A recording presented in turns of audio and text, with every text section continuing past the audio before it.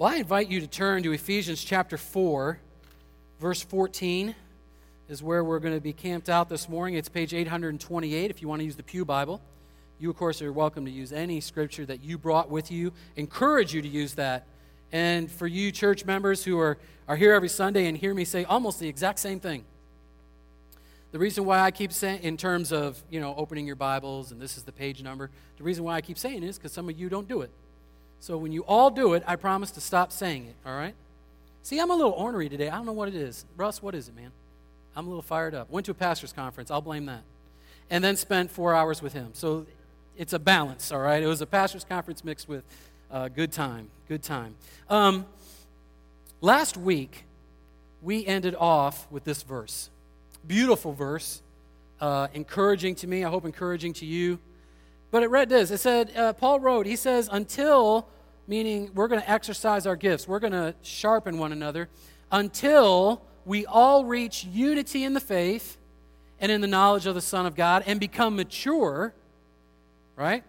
Attaining to the whole measure of the fullness of Christ, meaning we become Christ-like. Now, this is great. What an amazing thing to strive towards, and we certainly want this of everyone else. We would like people to become mature. We enjoy it when we're around Christ-like people. Most of the time, we think unity is a good idea. Occasionally, we bump into someone, and we're not certain we want to be unified with them, at least. But we're for that, for the most part. But I will tell you, there's another part of me, and I believe another part of you, that when you see that, and you understand, you're saying, okay, we're supposed to encourage one another and serve one another using our gifts until, and we realize, we never can quite get there. Until we're with Christ in eternity, perfect unity is never present. And we're never fully mature, and obviously we're never perfectly Christ-like. Isn't there a little frustration inside of you? I tell you, there is in me. Because when I see that, it's not that I don't desire it, I want it. Maturity, yes. Christ-likeness, yes. Unity, especially within our congregation, yes. I want it. But I'm just frustrated because I wish I had some kind of tool, some kind of method, some kind of exercise that would help me get it. I do. Because sometimes it just seems like it's impossible to get to. Well, today, Paul's going to give us that key. And I entitled this sermon, Key to Growth, because Paul's going to lay out a phrase in here that I absolutely love. And I am not stretching this when I tell you that it's something that goes through my mind every day. Almost in every conversation. How do I do what Paul's about to share? What Paul's going to share, the key to growth that I'm going to share with you this morning from Paul, how do I use it? If I use it, what would it look like with this person? What would it look like in this conversation? What would it look like in this environment? It is so challenging, and it is so meaningful. If you're here, though, and I understand this is a dynamic that's present in any time I'm talking to a group, I'm coming at this passage with a desire to become more Christ-like. And I believe that's many of you. But I also believe that many of you are like, I don't know. I'm exploring faith. I have a question about faith. I'm not all for church. I kind of, I like being here, but there's other reasons. Whatever it is, that's okay. We want to be a church. This congregation wants to be a church that you are welcome and you are comfortable, unless it is God's Spirit that makes you uncomfortable. We're not looking to judge people. That's not what we're about. That's not what we're about. So I want to invite you, if this morning you're going, listen, Pastor, I have no desire to grow in a faith because I'm not sure I even possess that faith. The key to growth that Paul's going to share with you this morning works in absolutely any relationship that you have. I mean it. This key to growth will better any relationship that you have, even work environment, but certainly as a parent, as a spouse, in a dating relationship, with the other friendships you have. This key to growth will help you, will assist you, will cause you to be successful in the relationships that you yourself value, I promise you, and we're going to talk about it. Ephesians chapter 4, verse 14, Paul transitions from, we read 13, and he's now going to transition, and this is all linked together with last week in Paul. He's got the same thought going on here in terms of using our gifts to serve one another. But he says this. He says, then, meaning what we talked about last week, when we're using our gifts to serve one another, then we will no longer be infants tossed back and forth by the waves and blown here and there by every wind of teaching and by every cunning and craftiness of men and their deceitful scheming. Paul's talking about two things. He's saying, okay, as we, in verse 13, grow in unity, in maturity, in Christ-likeness, we then no longer have to be infants. And you and I, we don't want to really look at ourselves as being immature. That's not really something we like to think about. But let's just all be safe this morning. We all know someone else who is, right? I mean, let's just be safe. We're thinking of someone else that's immature. But Paul lists two things that happen when you are immature. And this could mean in faith. He's referring to faith. It could also mean in life. One, you're just tossed around by every wave. What is Paul talking about? He's talking about in life, as circumstances come against you and something happens, what you believe or what you stand for or what you're all about is just knocked around. You know, sometimes, especially at camp, I get to have these kind of discussions where a child has accepted faith. They believe they have a relationship with Jesus Christ, but then they're uncertain. Well, that tends to come with maturity. But certainly for any adult, as we grow and things happen and we kind of question our faith, that can be a sign, that can be a result of immaturity, of being a toddler. I think another thing that happens is when we say, listen, this, and whatever it is, you name it, faith, not faith, I mean, I don't care, your car, whatever it is, you say, this is the most important thing to me. You identify that. It's the most important thing to me. But circumstances, this is what happens with people struggling with maturity, and I believe that maybe all of us at times. Circumstances come, the waves come, and we, all of a sudden, that's not the most important thing. Because we don't even interact with, if it's a person, we don't even interact with that person. Or if we say, hey, I want to be at this place every week at this time, that's important. I want to be to work on time, that's important. Unless the alarm sounds and I have the option to hit the snooze button. At that point, this is no longer important. That's what Paul's talking about. He's saying every wave, every circumstance that comes against you changes your priorities. That's immaturity. The other thing he talks about is he says that we would not be blown around by winds of doctrine. He talks about trickiness or craftiness of men. In Ephesus and in most of the New Testament world, and of course in our world today, we see this.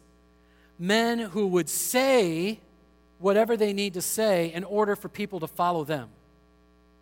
And there's two tests for this. Paul's talking about the trickiness and the craftiness of men. There's two tests, and one of them is concrete. One of them, though, is simply this, is what are their motives? What is the motive of the individual that's speaking or the organization that's pursuing you? What is that motive? And I understand that can be difficult to know sometimes because some people are very good at covering up. Organizations could be very good at covering up their motives. Certainly, if you're watching a 30-second commercial, they're not letting you know what their motive is. That's not the priority. The priority is to engage you. And so there is knowing what their motive is, but I can tell you, you have a mature person has the responsibility and looks to find out what the motive is. They want to find out. They don't just blindly follow whatever sounds good. They want to find out what is the motive of that person. Well, that may be difficult, but the second thing that is discussed is knowing who they're talking about. I want to share with you 1 John. You're welcome to write down this passage in your bulletin or notes or next to the verse if you want to do that, or you can turn there, 1 John chapter 4. Just want to read this to you. it's a test for us to know who do we listen to. 1 John chapter 4, verses 1 through 3, John writes this. He says, "Dear friends, do not believe every spirit, but test the spirits to see whether they are from God, because many false prophets have come and have gone out into the world. This is how you can recognize the Spirit of God. Every spirit that acknowledges that Jesus Christ has come in the flesh is from God. But every spirit that does not acknowledge Jesus is from God. This is the spirit of the Antichrist, which you have heard is coming, and even now is already in the world." John was very specific. He's like, listen, it's your job to know the heart of the person or the content of who it is you're following. And this is what you do. Do they say the same thing about Jesus that he said about himself? As you listen to this person, or you follow this organization, or you look at their belief statement, or you find out whatever it is you have to do they say the same thing about Jesus that he said about himself? That he was the Savior of the world, God's one and only Son. That he was fully God and yet fully man. That he died, was buried, and rose again. Do they say that about Jesus?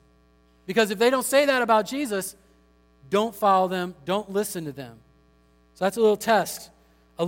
So we see here in verse 14 that Paul, and going back to Ephesians chapter 4, verse 14, Paul's saying, hey, we have a need for growth if you're filling in those blanks. We have a need for growth. And then in verse 15, he gives us that key that I talked about at the very beginning of the message, that tool, that method, the means for which you and I can strive for unity, can strive for growth, and it's simply these words: speaking the truth in love. I absolutely love this phrase. If you've been around me, you have heard this many times come out of my mouth: speaking the truth in love. I want to go through each of these words. I can't tell you how important this is to me. One, look at this word speaking. We got to start here. I think if we're reading that, we go, okay, wait, yeah, we're speaking. And I promise, I understand that most of you are very good at speaking. You know who to speak to. You practice it. You're very good at it. Very good at communicating. Very good at letting people know what you think and how you feel. I understand that. But there are some of us in circumstances where we quiet down. We decide that we're not going to speak whatever it is. We're just going to disengage. We say things like, I'm going to let this blow over, or I'm going to let this pass, or I'm going to wait a while, or I'm going to wait for the right moment. And in our minds, we know that moment's never coming, right? Speaking. It requires action. Again, we're talking about a key to growth. Growth for you and for the people you're relating to requires you to speak. Requires you to take the initiative and say, I'm going to step out of what's comfortable to me, and I'm going to pursue you as a person. I'm going to engage you. I'm going to speak. Now, certainly, in all of this, we need wisdom, and we're going to get there. We don't just speak, Like I said, most of us are very good at just talking. And if you're like me, very often it can be the wrong thing said at the wrong time, with the wrong heart. I mean, it's a struggle, right? But I just wanted to challenge some of you who decide that when things are uncomfortable, you're going to disengage and you're not going to say anything. First key to growth is speaking. You have to take the initiative. But what is it that we speak? See, now we're getting out. Less of us maybe do this. We need to speak the truth. The truth. There are two things I want to say here in regards to truth. One, the truth is always what God says about something. What God, and more specifically, what God's Word says about something. This church, this pastor, our beliefs are that God's Word is true 100% of the time.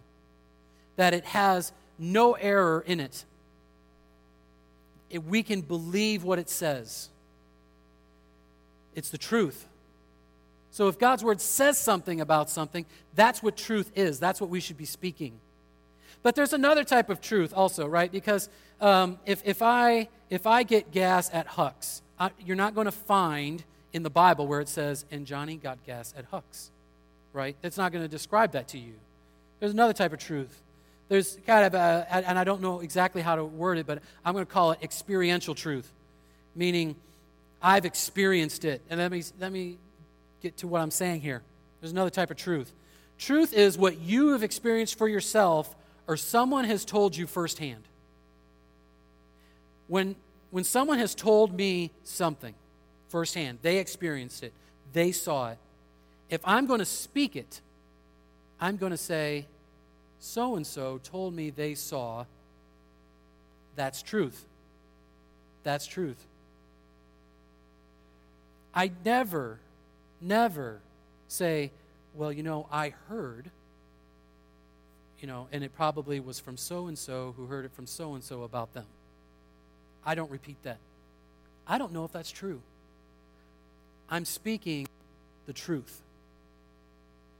I have experienced it, or I've seen it in God's Word, or I've heard a first-hand account, and I'm going to let you know this is the person who told me this is what took place. There is no, did you hear about? I heard someone else talking to someone else about, you don't speak that. That's not speaking the truth. Let me tell you where we fall off on this sometimes.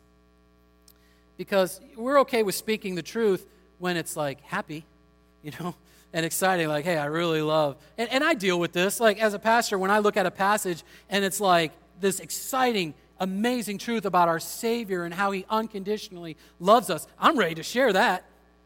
Like, let's talk about it. Our Savior's great. Our Savior's amazing. He loves us. And I can talk about that all day long. When I come up on a passage like this, I'm going, yeah, I don't know. Maybe I should talk about something else this week, like leading somewhere else, It's these kind of things that I'm uncomfortable about. But speaking the truth means that I set aside, remember, this is a key to growth. This is a key to growth.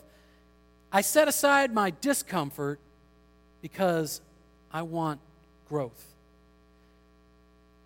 I think another thing that we struggle with sometimes in speaking the truth to others is we think more of our social positioning than we do about our growth. Meaning, if I say this to them, they may not like me anymore, and their group of friends may leave, and I won't hang out with them anymore. It's that kind of thing.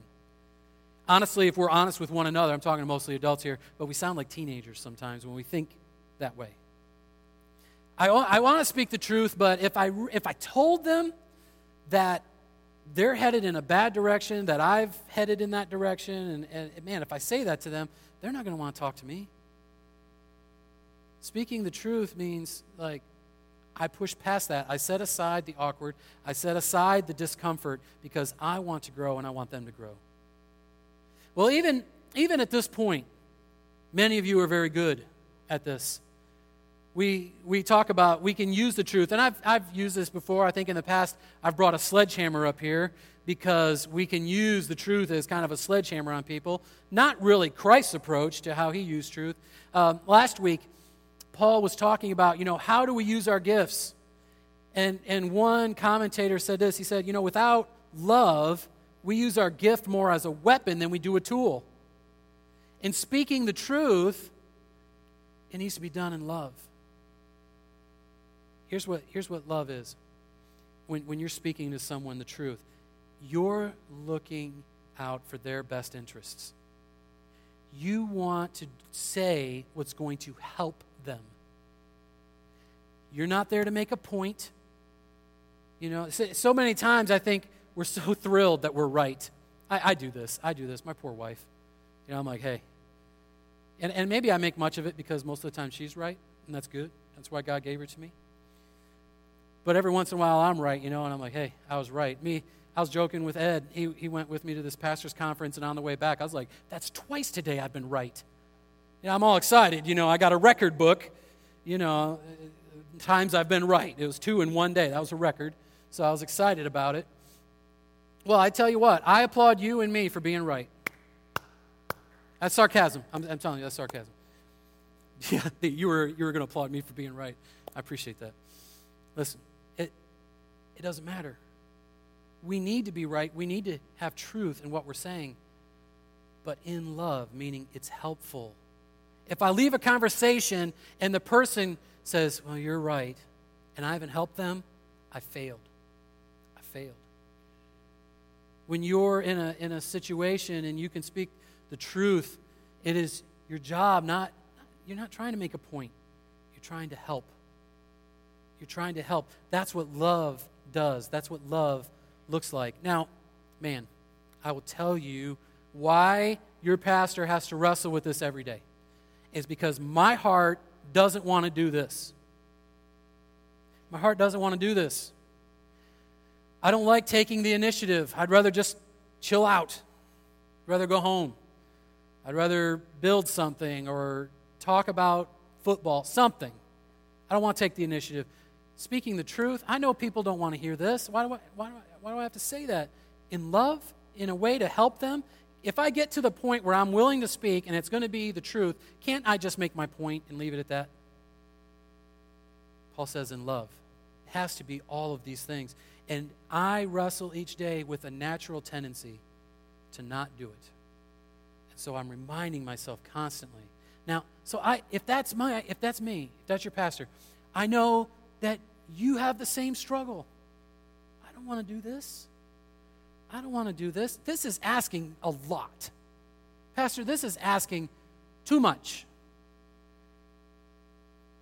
I want to remind you of why we do this. It's key to growth, right? So here's the key to growth. Remember what Paul said in the first verse? You can look up at it if you want. Paul said this. He said, I urge you to live a life worthy of the calling you have received. He's not commanding you. Your pastor's not commanding you. I'm not going to give you a test. I'm not going to, next week you're not going to come back and you're only allowed in if you were, spoke the truth in love all week long. We're not going to do that. And this morning you can be like, that's stupid, and walk out and I will love you and welcome you back. It's fine. You can send me an email. It won't bother me. That was ridiculous. Send. It's okay. I'm not going to post it. Possibly. Depends on, if you say sincerely or not, Paul says, I want you to live a life worthy. For the individual that wants to live a life worthy of what? The calling that they have received, the salvation that they have received, they're willing to speak the truth in love. I'll tell you the secret to pushing past the discomfort and the natural tendency that you and I have to not do this. Here's the secret. I'll tell you a little story. I've recently had interactions with an 8-year-old boy in regards to how clean his shirt is. All right, moms, you're with me?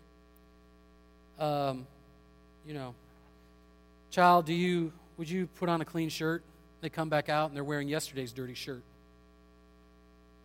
I know it sat on the floor for a while, but that didn't make it clean. Can you what? And the whole thing, is dirty. And as a parent, you're constantly reminded of yourself whenever you talk to your kids. At least I am. The reason why, I've told you, I have 5 children is because the Holy Spirit needed 5 tools in my life to communicate the changes that I needed to make. So every time I look at a child and say, can't you just be kind to one another? The Spirit goes, why were you mean to that person earlier in the day? Like, it's impossible now for me to talk to my children without God's Spirit telling me something. So you remember, as a parent, your children. And I remember being a child and having no clue what my shirt looked like. No clue. Until 10 years old. And right about 10, maybe 11, I'm not really sure. Don't remember the age. But all of a sudden, there were girls around me. And I thought, I want to be wearing a clean shirt. Now, my mom had told me for years, put on a clean shirt. We're going someplace, change your shirt. I go upstairs, grab the yesterday's shirt off the floor, put it on, go out to the van. Do the same thing. All of a sudden at 10, I wanted a clean shirt. Not only that, but I stopped buying Hot Wheel cars, and do you know what I bought? Shirts. Isn't that crazy? It's wild, right? You follow where I'm going? You think speaking the truth in love is difficult, but you can get to a point in your life or in whatever relationship you value where you value the growth of the relationship more than your comfort. You don't care anymore about the past and what you thought about. You want growth more than anything. You want unity more than anything. You want Christ-likeness more than anything. You want the relationship, be it faith-based or family-based or work-based or just friends-based. You want that relationship to grow, and so you say, I don't care about the discomfort. I'm pushing past that, and I'm now speaking the truth in love. I'm committing myself to do that. What is Paul saying in all of this? Just as a summary, one, he's saying set aside your comfort in order to grow. That's that idea of speaking. Take initiative. Take action. Second, center yourself on truth. Is what I'm saying true? May that be your first concern, not how will this affect my relationships. Truth is the priority. As you're speaking, focus on helping others with your words. You need to be right because you need to be truthful. But it's not the most important thing. The most important thing is, do you help the other? And I tell you what, this is the prayer that I pray for you and I pray for me, is that we would have courage each and every day to do the right thing. John's going to come and just play a bit so you and I can go to our Savior and say, God, am I doing this? If you're like me, you know there's times you're not doing this. Maybe it's you have to focus in on truth. Maybe it's that you have to focus in on the love portion of this. But what do you need to do to speak the truth in love? And let me end by encouraging you with something. It's found in verse 15 and 16. What is the result of this? What's going to happen? It says, instead, speaking the truth in love, this is verse 15, Ephesians chapter 4, we will in all things grow up into Him who is the head, that is Christ. The way this is worded, in the NIV it says, we will. Some of your other translations say, it may happen, it may become. The way Paul said this is, it's like this. It's like we're going to speak the truth in love, and we're going to grow. He's like, it's just, they happen at the same time. This is why it's a key to growth. He's stopping just short of saying, I guarantee you will grow if you will learn to speak the truth in love. He's stopping just short of that. He's saying, we will speak the truth in love, and we will grow. And also, of course, as we exercise our gifts in serving one another. Look at verse 16 with me. This is so cool. From Him, being Christ, the whole body, joined and held together by every supporting ligament, grows and builds itself up in love as each part does its work. You read that verse, and it's a little tricky to read because here's what he's saying. He's saying the body grows itself. And we go, no, it doesn't. That doesn't make sense. Grammatically, scientific, that doesn't make sense. But that's what he's saying. This body, this congregation, will grow itself in depth and breadth when we grow each other, when we speak truth in love to one another. What an amazing promise that Paul has given us, both last week and this week. The tool, the method. In these next moments, I invite you to just take a few minutes with your Savior. You're welcome to do that up here.